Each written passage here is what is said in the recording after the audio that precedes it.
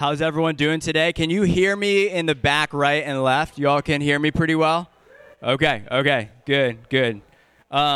One, to start out, again, if you just walked in, we're kind of late for the announcement, is we're having some technical difficulties that we haven't had before. If you're an IT guy, you know that, you'll know what I mean when I say this, is that our flux capacitor has fried, and therefore we have no audio. And some of you are like, yeah, that makes sense. I don't know what that is, but I'm sure it's a IT thing. Anyway, so Lord willing, we are going to get it squared away by next week, and the live stream will be up and all that stuff. However, I want to honor the worship team and the sound team for everything that they did this morning. For those of you that weren't here, it was a lot, and I want to honor their adaptability and John DeFrew and his team making this possible. And it's hard. The worship team as well had to adjust as well. And it's so fitting that I'm not saying the Lord caused this technical difficulty, but we know he's going to use it for his glory. And what's so interesting is a line in my sermon is that you find out what your idols are when they're taken away from you. Right? And so I think we have a beautiful blessing, an invitation from the Lord to say, hey, maybe in a way he's clearing out the clutter of the bells and whistles and the video cameras and the sounds, because maybe what he's after today is to shake us up a little bit and ask us, hey, what are you seeking when you come here on a Sunday morning? What are we truly after? Do we need all that? Or do we just need our hearts coming to give him praise, whether or not the band has amplification or not, right? Or whether or not, or am I going to posture my heart to receive the word today, the preached word, and posture my heart in obedience, whether Nick has to shout and lose his voice because you can't hear him or not. I think that's the beautiful invitation, the Lord clearing out the clutter so that we can come and seek him without the distractions of all the technology, okay? So that's the way I see it. So we're continuing our sermon series, diving in here on the Sermon on the Mount.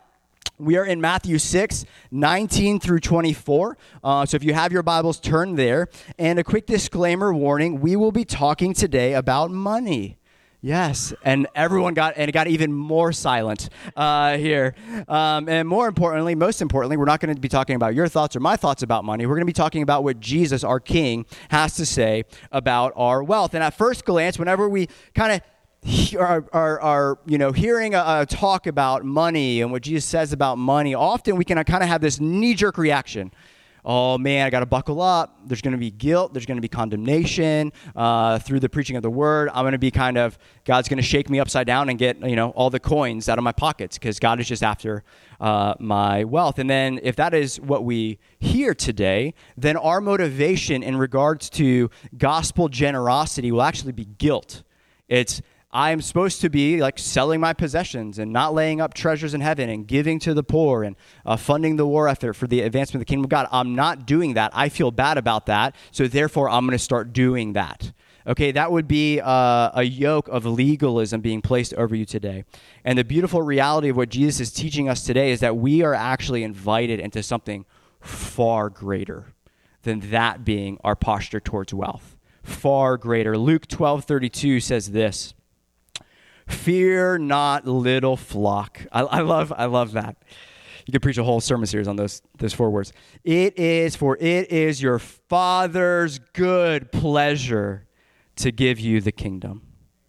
And so what we're looking at today is God doesn't need your wealth. He doesn't need your wealth. He wants you to let go of your wealth, the death grip we have on our possessions. Why? So that we can open up our hands and receive the far greater kingdom that he wants to give us. And so today we're gathering to worship a God who he has something he wants to give us. He's a generous God. He has more that he wants to invite us into. He's not stingy. He's not cheap with his grace. So we come, and it is the Father's good pleasure to give you the kingdom. So when it comes to our wealth, what Jesus is saying today is, church, followers of Jesus, let go of the death grip, the clenched fist, so you can free up your hands to receive something of eternal value and not temporal value.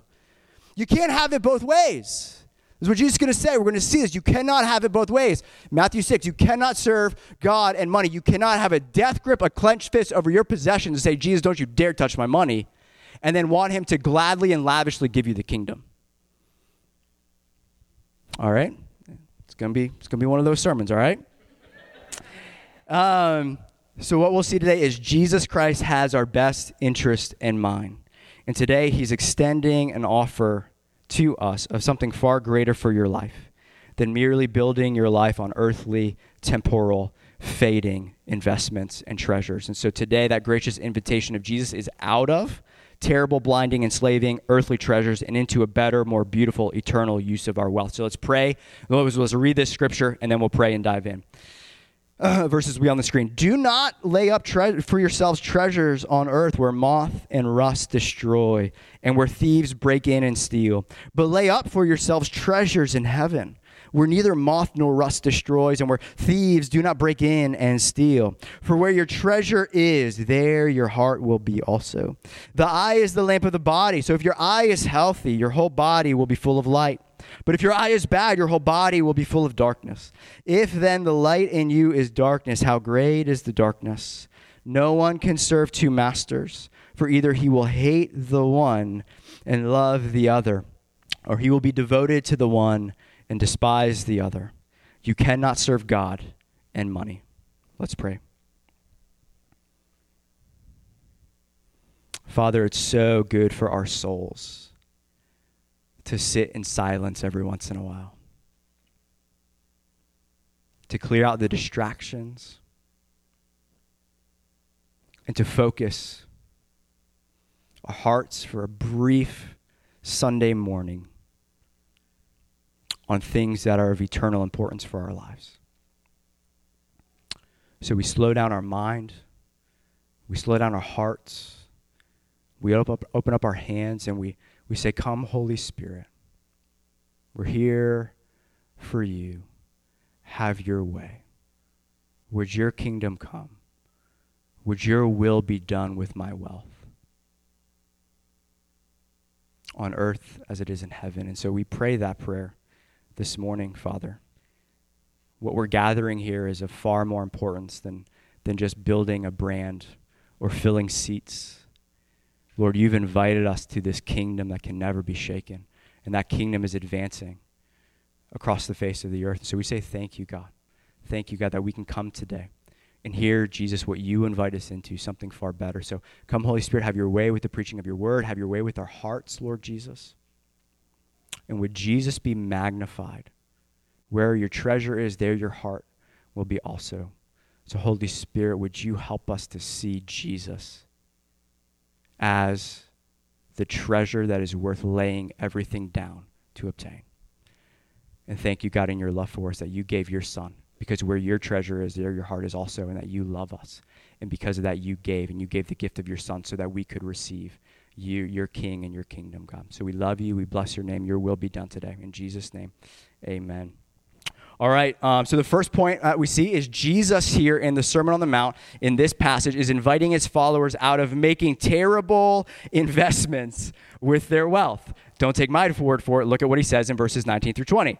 Do not lay up for yourselves treasures on earth. Why, Jesus? Where moth and rust destroy, and where thieves break in and steal. But lay up for yourselves treasures in heaven, where neither moth nor rust destroys, and where thieves do not break in and steal.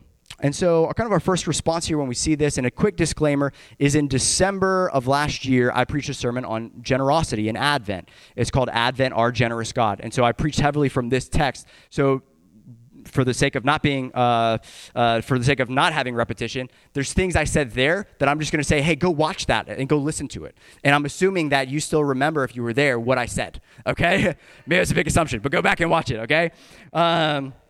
So our first response when we hear this is, oh my gosh, so Jesus wants all of his followers to not have any wealth at all, not have a roof over their head, and just to starve and to be poor. So to be a Christian, we can embrace a poverty theology where we say, well, to be a Christian, then we have to liquidate all of our assets and not have anything to share actually with other people, which would then be disobedient, okay? That's not what Jesus is saying. What Jesus is saying is pretty clear. He's essentially saying, don't be a greedy hoarder, piling up earthly treasures to the ceiling. Look at what he says. He says, if you are going to be a follower of Jesus, look at the language he's using. Don't lay up treasure after treasure after treasure of things of this earth.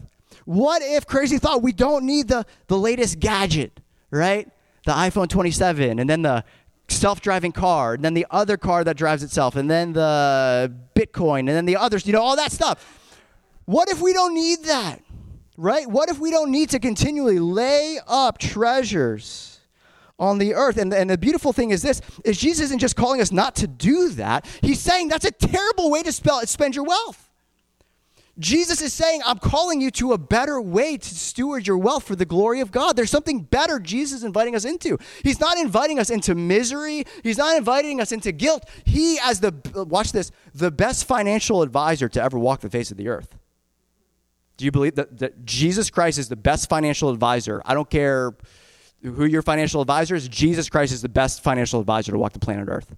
And we as followers of Jesus want to hear what he has to say about our wealth. And he's saying, if you push all your chips to earthly investments, that's a terrible investment. Okay, so what Jesus does here is he presents in a way to his followers kind of two mutual funds that we can invest our wealth in. The first one is the Treasures on the Earth Mutual Fund, where all your money, every penny you earn, is only invested in your kingdom. Is only invested in your kingdom. All the gadgets, all the self-driving cars, the Bitcoin, all the investments, all that stuff. The only problem Jesus says with this is that there's two downsides if you invest all your money in this mutual fund, the treasures of this earth. The first downside is this. It's an extremely volatile investment. It's extremely risky investment. Moth can destroy it, rust, recession, inflation, supply chain issues, interest rates going up. I mean, someone say preach, right? Y'all tracking with me? Right, with the timing of this, where we're at globally, right? And then so it's not only is it extremely a volatile investment, Jesus is saying it's completely temporal. Any gain you make on an earthly investment to build your kingdom has an expiration date. It's your death. You cannot get any more ROI after you breathe your last breath on your investment. Sure, you can pass some wealth to your kids, but as far as you reaping the benefit of it, there's an expiration date. So watch this. You could be super savvy and have, I'm not going to say, the spiritual gift of making money is not a spiritual gift. Anyways, but of making lots of money, like $500 billion. Jesus is saying you could do that on this earth, but not know Jesus, not love him, not advance his kingdom, and entirely waste your life.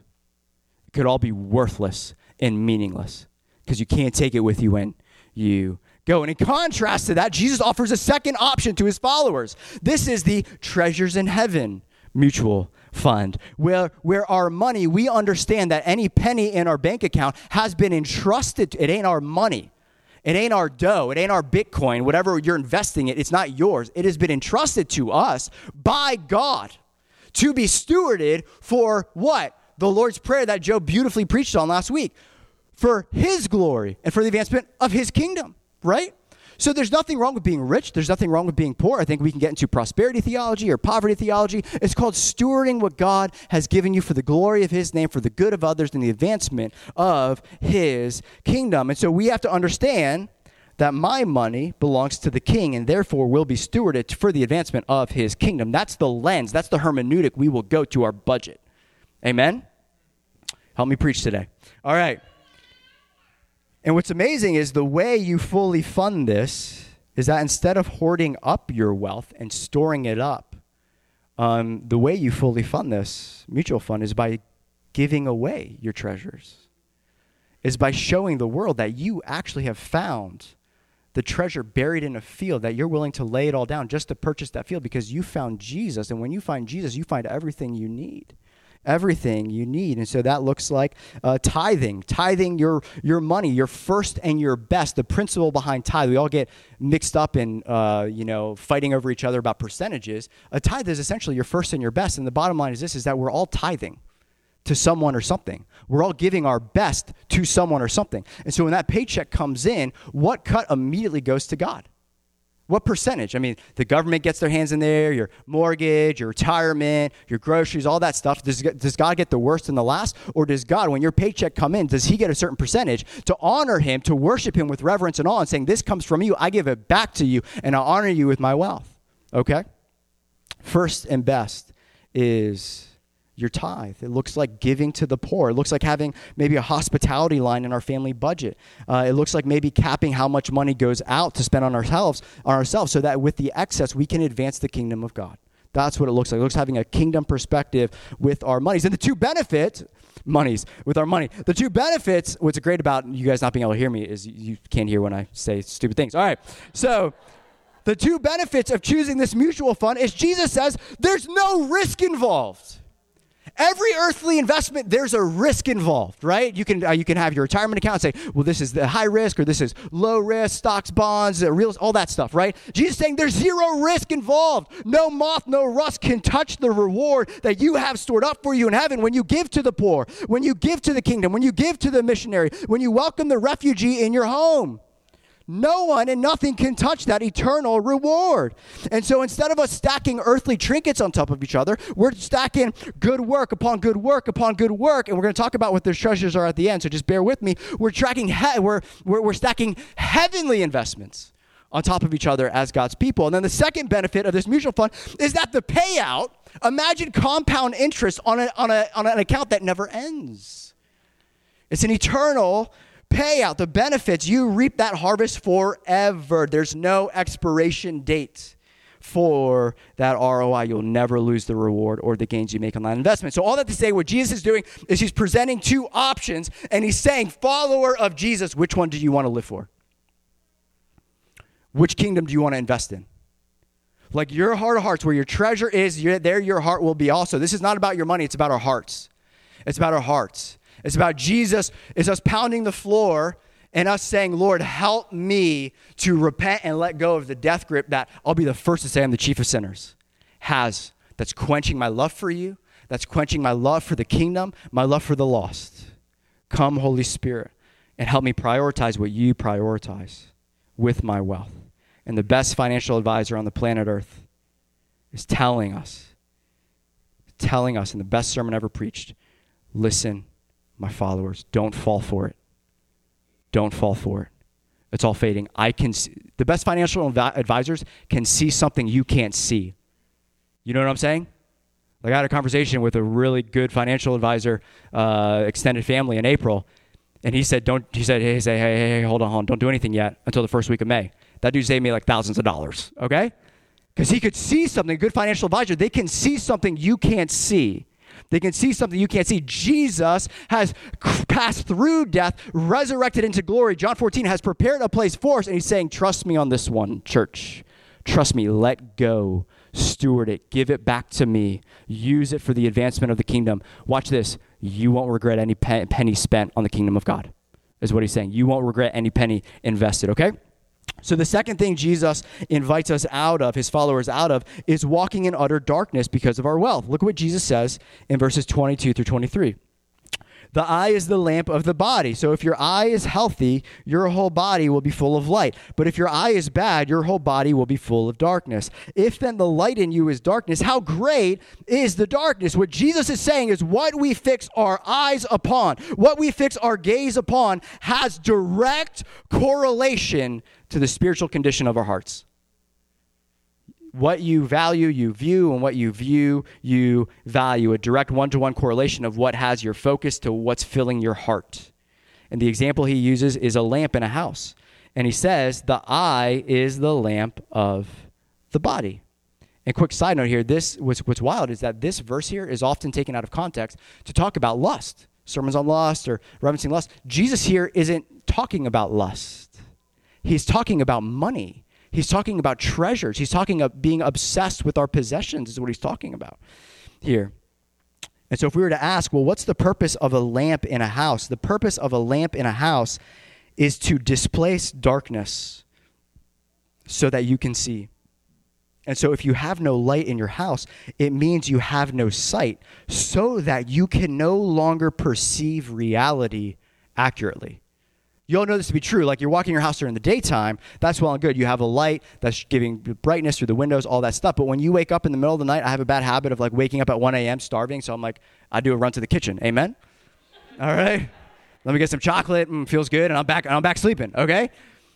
And as I'm walking and stumbling through a house that I know where stuff is, all of a sudden like I'm like, is that chandelier like an intruder? Like I'm squaring up to like the chandelier and, like what's going on? And then I'm stubbing my toe over the table, the coffee table, and so on and so forth. I know what's there. The reality hasn't changed, but the darkness of the room has changed so that I can no longer perceive reality correctly.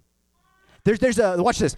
There's a confusion that darkness brings to what was normally, if light shines, is completely clear, crystal clear.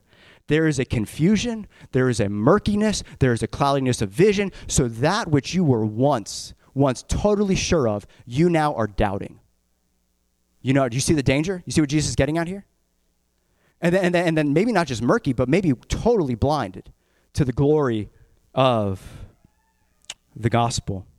And it's solely due to the amount of light that's coming in to that house. So what Jesus is getting at here is saying your love of wealth, our obsessions with our possessions can bring darkness into our redeemed hearts so that we forget who is of ultimate importance in our lives. So we forget what is of ultimate importance in our lives. And once you're blinded, you're in serious danger. So I used to do youth ministry before I became an associate pastor for about 6 years, a little bit longer than that as a volunteer leader. And we would take these retreats, whether we go west to the mountains or east to the beach. But on this trip, if you've ever done youth ministry, there's always one kid that the Lord provides to keep you humble. And some of you are like, amen. And there's a reason I was bald at like 23, okay? There's no live stream, so anyways, they're not going to hear this. But I love these guys. I love them, right? And you also find out the most annoying kids have the hardest home situation, and then the Lord begins to soften your heart and see how much this person, the reason they're engaging you and doing what I'm about to share you is because they desperately need attention they're not getting at home. Okay, so I'm on a road trip. We're going to an event. I'm on a highway, mind you. So we're going 65, 70 miles an hour. We've rented a 14-passenger van. I'm at the helm. There's precious sons and daughters of the parents that they've entrusted to me. They've entrusted their students to me. And we're driving, and out of nowhere, this is zero exaggeration, okay? I am driving, and out of nowhere, all of a sudden, I go completely blind on the highway. And an individual I will not name unbuckled his seatbelt and put both of his hands over my eyes as I was driving the car. Now, here's the irony of it. He did this in a car he was seated in. You guys tracking with me? Like, bro, you have a vested interest not blinding the driver of the car you're in and the car you just unbuckled your seatbelt in. Like, do you not see that? Like, you should totally do junior high ministry. It's a blast. Trust me, I love it. That's how dangerous losing your sight. And watch this. What the devil can never do is dim the lights of the glory of the gospel of Jesus Christ. But he can get his nasty hands over your eyes and blind you to its accurate glory. And don't take my word for it. 2 Corinthians 4, 3 through 4. And even if our gospel is veiled, it is veiled to those who are perishing. In their case, the God of the... Watch this. What is Satan after? He's after blinding you. He's after filling your heart with darkness. He's blinded the minds of the unbelievers. Why? He can't change the glory of God. He can't change the beauty of Jesus. He can't change the light of the gospel to keep them from seeing it, to keep them from seeing the light of the gospel, the glory of Christ, who is the image of God. And exhibit A of how the devil uses not just to put a veil over unbelievers' hearts, but believers' hearts is Revelation 3, the church at Laodicea. Exhibit A, Revelation 3, 15 through 20. This is Jesus writing to the church at Laodicea. He says, I know your works. Look at what wealth. This is why wealth is dangerous. Again, it's not about percentages of X, Y, and Z or whatever. It's about your heart. And that what the devil will use whatever he wants to use to blind you to the reality of the gospel. And one of the primary ways he does it, I think, in the Western church is our wealth, is our love of comfort and security that wealth brings. I know your works. You are neither cold nor hot. Would that you were either cold or hot. So because you are lukewarm and neither hot nor cold, I will spit you out of my mouth. For you say, watch this, I am rich. I've made some really wise earthly investments. I've prospered. I need nothing. See, that's the lie of wealth, is we save so we can finally get to the point where we say, I need nothing. And we don't have to rely on God. We don't have to seek him as our provider. We don't have to trust in his provision. That's the lie of wealth. Not realizing, watch this, Jesus saying, not realizing that you are wretched, pitiable, poor. There's that word, blind and naked. But see, Jesus doesn't just heap condemnation upon them. he invites them to a better investment. You tracking with me? Watch this.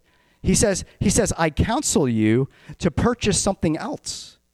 I challenge you to a better investment. I counsel you to buy from me gold refined by fire, a much better investment. Why? So that you may be rich. Rich in what really matters. Rich in the joy of the Lord. Rich in the kindness of God over your life. Rich in the exaltation of Jesus in and through your life with your wealth. Rich.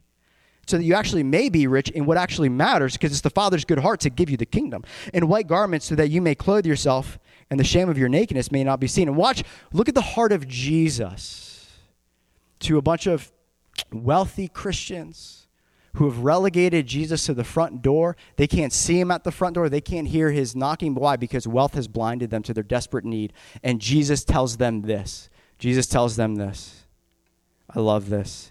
And salve to anoint your eyes so that you may see. So that you may see what is of ultimate value. That I am worth everything. And your wealth has kept you from me. Your wealth has kept me. And then Jesus says this. Those whom I love, I reprove and discipline. So be zealous and repent. And behold, I stand at the door and knock. If anyone hears my voice and opens the door, I will come into him and eat with him and he with me. And so all that to say, again, the invite from Jesus is I don't want my people walking in darkness. I don't want them blinded to the beauty of the gospel. I am the light of the world that incarnated in the world so that we would no longer walk in the ways of this world and walk in darkness. And so the invitation for us today is to be zealous and repent. And the $1 million question is to ask this.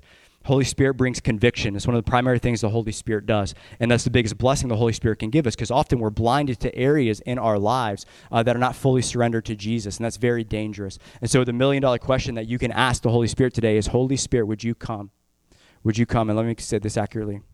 And show me where my wealth has put a veil over my eyes so that I can no longer see you rightly.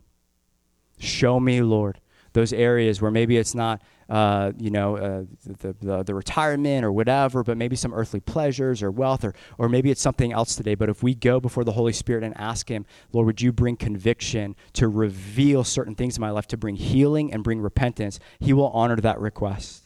He will honor that request. And Jesus invites us to be zealous and to repent. And so the third thing and the last thing that Jesus is inviting us out of is he's inviting us out of being enslaved by our love of wealth. And again, I said this in December, money is not evil in and of itself. 1 Timothy 6 makes it crystal clear. I'm basing a lot of this on a sermon I preached a couple months ago.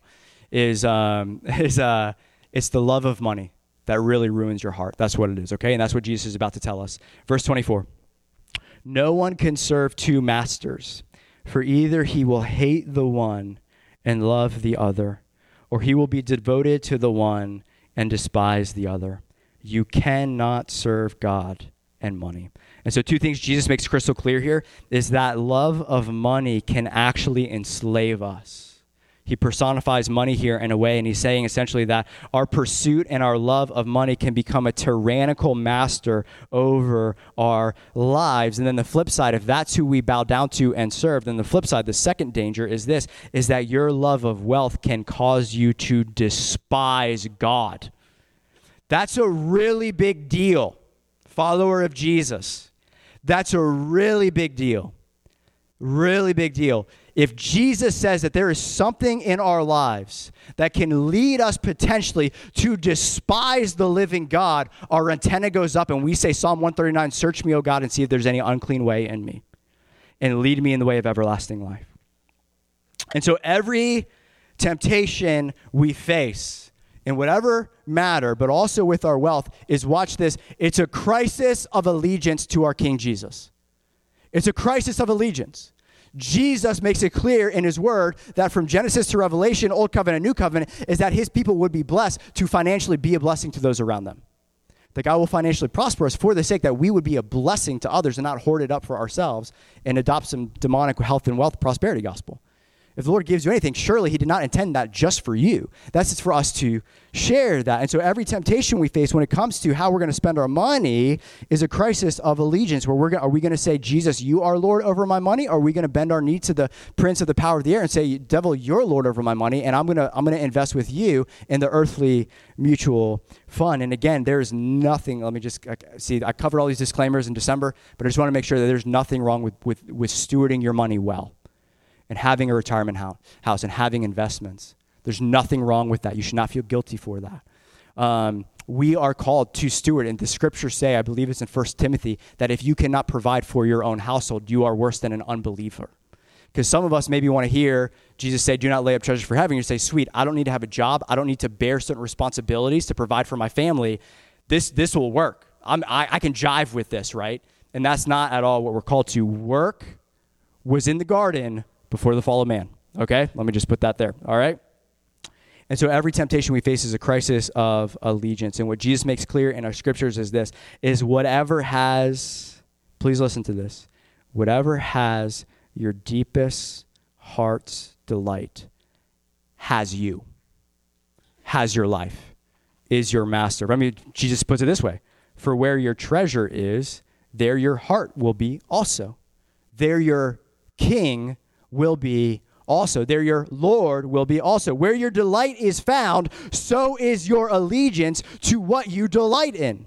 Where your inner joy is found, there is your master, the one who directs you and guides your steps and leads you to what you believe is true life. I mean, where my coffee addicts at? Right? Like, I'm not meddling here. This is, if you know me, like, if I travel anywhere, I'm bringing freshly roasted coffee and a pour over. Thank you and amen. Right? But that inner delight makes me make some certain decisions where I make certain purchases and I pack and I prepare. Right? Whatever has our joy has our heart. And you want to find out, again, you want to find out the strength that an idol has. You want to find out the strength that money has on your life. Just wait until the Holy Spirit says, and I'm taking that from you, and it leaves. And that's what this whole craziness for these last 2.5 years has been, is the Lord shaking us of all of our idols we didn't even know we had, and all of a sudden they get taken and we are freaking out. Because all of a sudden we realize, oh, Jesus wasn't my refuge and my strong tower. I didn't actually trust in my Father to provide for me. I trusted in my 401k to provide for me. My trust was my allegiance was somewhere else for my provision and my future. It wasn't securely in the hands of my Father. You want to find out the strength an idol has, just wait till it gets taken from you. And so, for example, when it comes to this relationship between allegiance to the Father and our wealth is, I have 3 kids. I love them. They are amazing. Are they here with us? Okay, they're in kids' church. Awesome.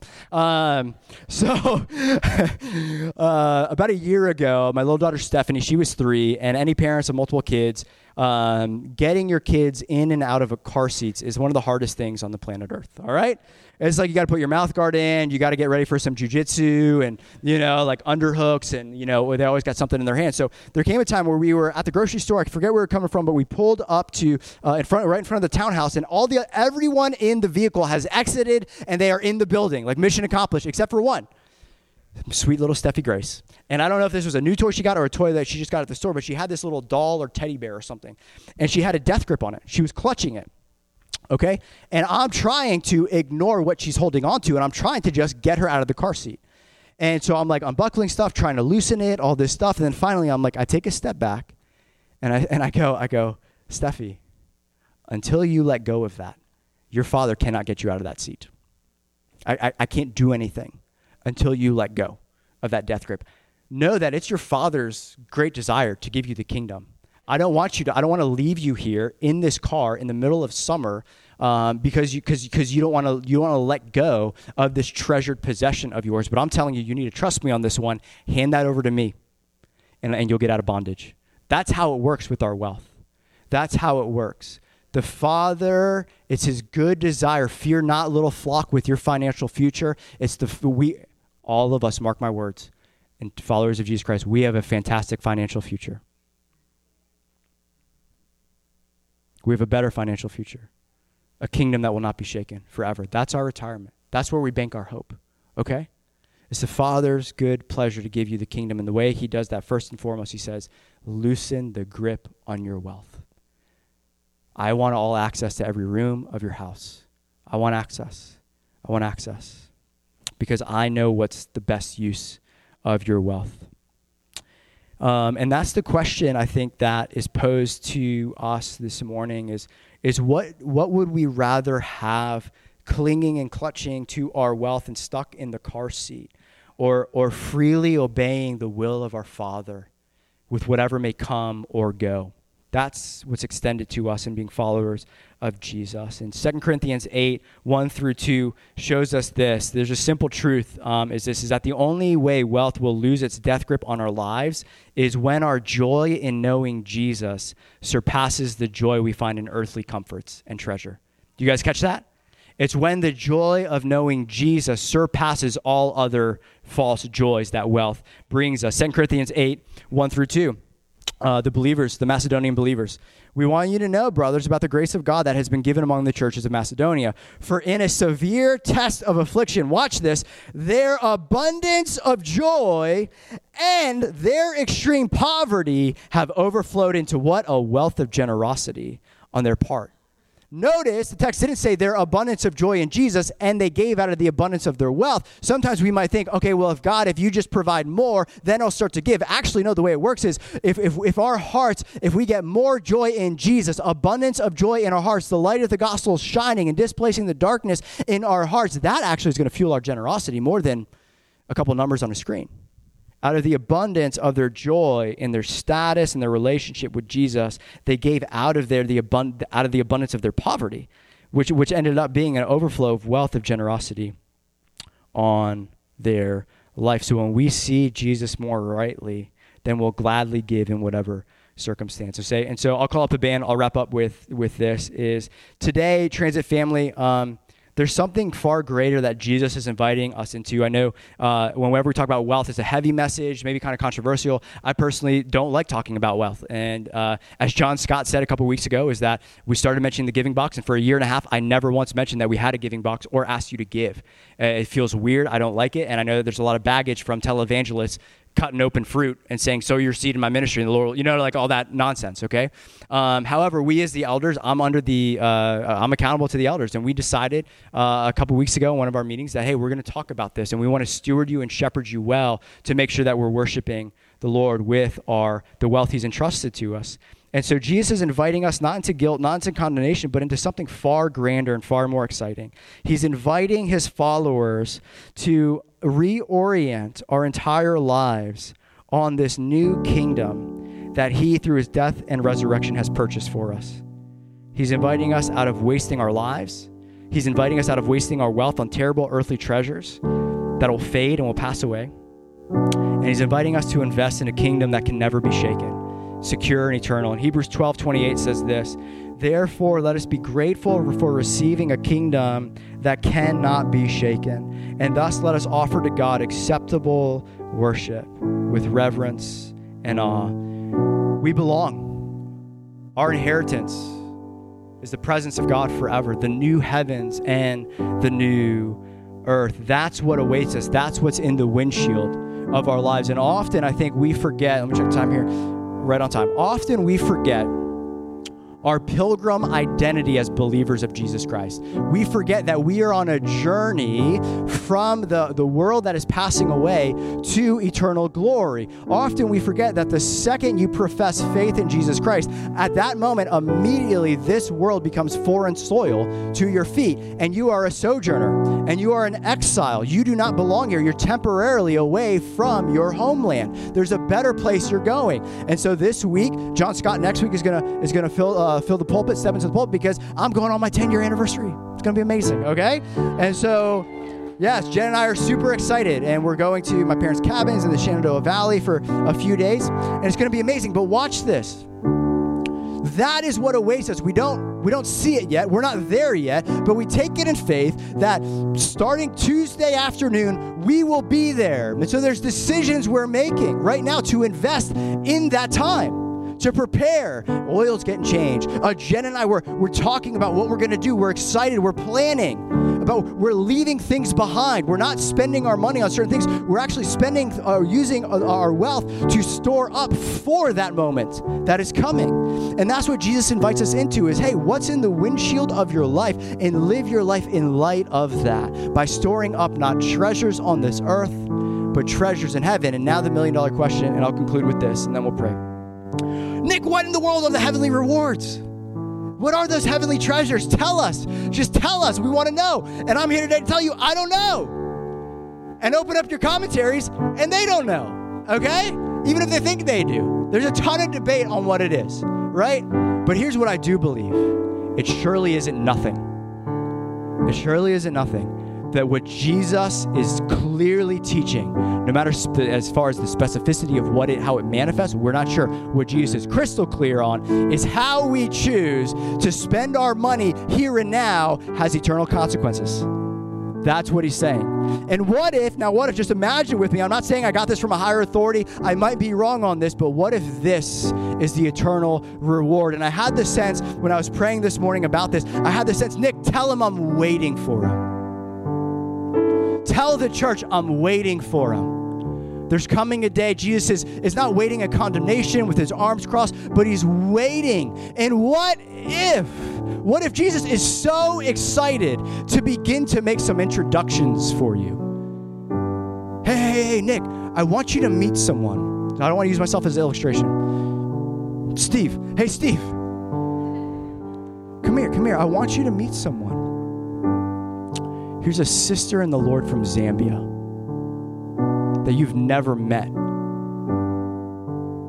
But through your decision to not invest in this earth that's passing away, but to financially support missionaries, Brittany and Jared Larson, this sister in Christ from Zambia is with us today.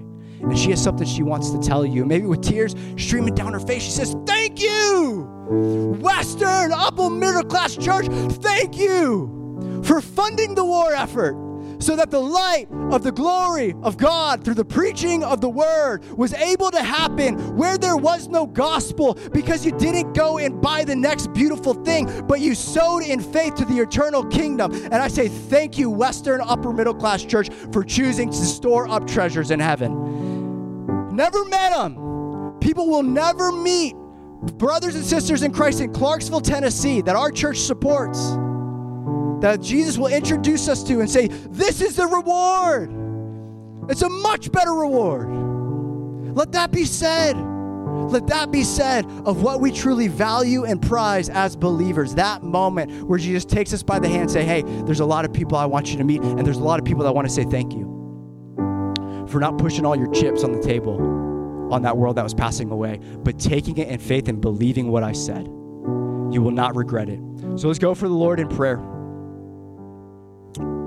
Holy Spirit, it's a heavy message, and I just pray now that, Lord, if there was anything spoken that was not of you and not of the Spirit of grace, I just want to break that off in Jesus' name. And Father, we just say thank you, God.